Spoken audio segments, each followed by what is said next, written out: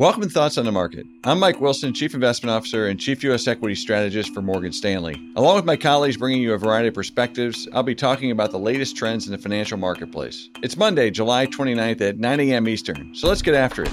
It seems like in order to do well over the past 18 months, investors had to remember one simple doctrine: don't fight the Fed. In 2018, the Fed's tightening led to a lot of pain, while this year's dovish pivot has put concerns to bed. I'm not suggesting that investing is that simple, but monetary policy does matter and can have an immediate and significant impact on asset prices. After a 20% decline in the fourth quarter last year, followed by a 20% rally this year, we find ourselves at an interesting crossroad as the Fed gets ready to meet tomorrow and Wednesday to decide what to do with interest rates. On that score, there's agreement by market participants and commentators that the Fed will decide to lower interest rates at this meeting. The only open questions are whether they will cut 25 or 50 basis points, and will it be enough? On the size of the cut, our economics and rate strategy teams agree that the Fed is likely to cut 50 basis points. This compares to the consensus, which is leaning towards a 25 basis point cut. In probability terms, the bond market is pricing in a 100% chance of a 25 basis point cut, but only a 20% chance of a 50 basis point cut. In short, a 50 basis point cut would be a modest surprise to the markets. The answer to the more important question, what's the market reaction going to be, is harder to answer.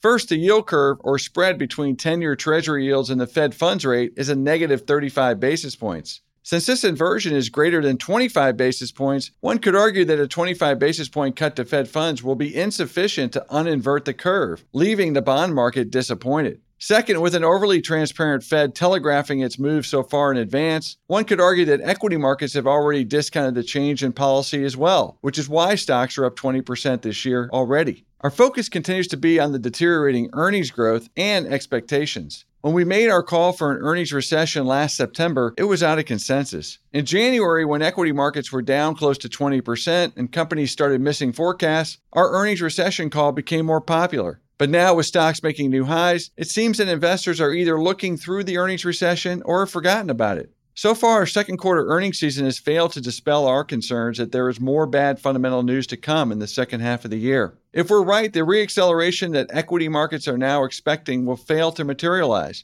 no matter what the Fed does this week. At current prices, we think that translates into a 10% correction for equity markets broadly, which means 20% or more in the crowded growth stocks, which have become increasingly expensive. The bottom line is that we expect this week's Fed decision to be met with some selling.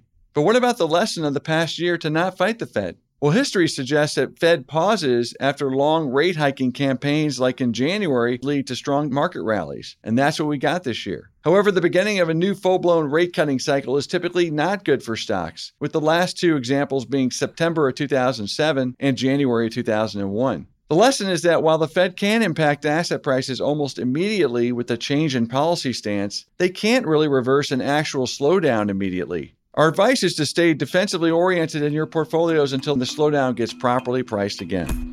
Thanks for listening, and tune in every Monday, Wednesday, and Friday for our latest thoughts on the market. The preceding content is informational only and based on information available when created. It is not an offer or a solicitation, nor is it tax or legal advice. It does not consider your financial circumstances and objectives and may not be suitable for you.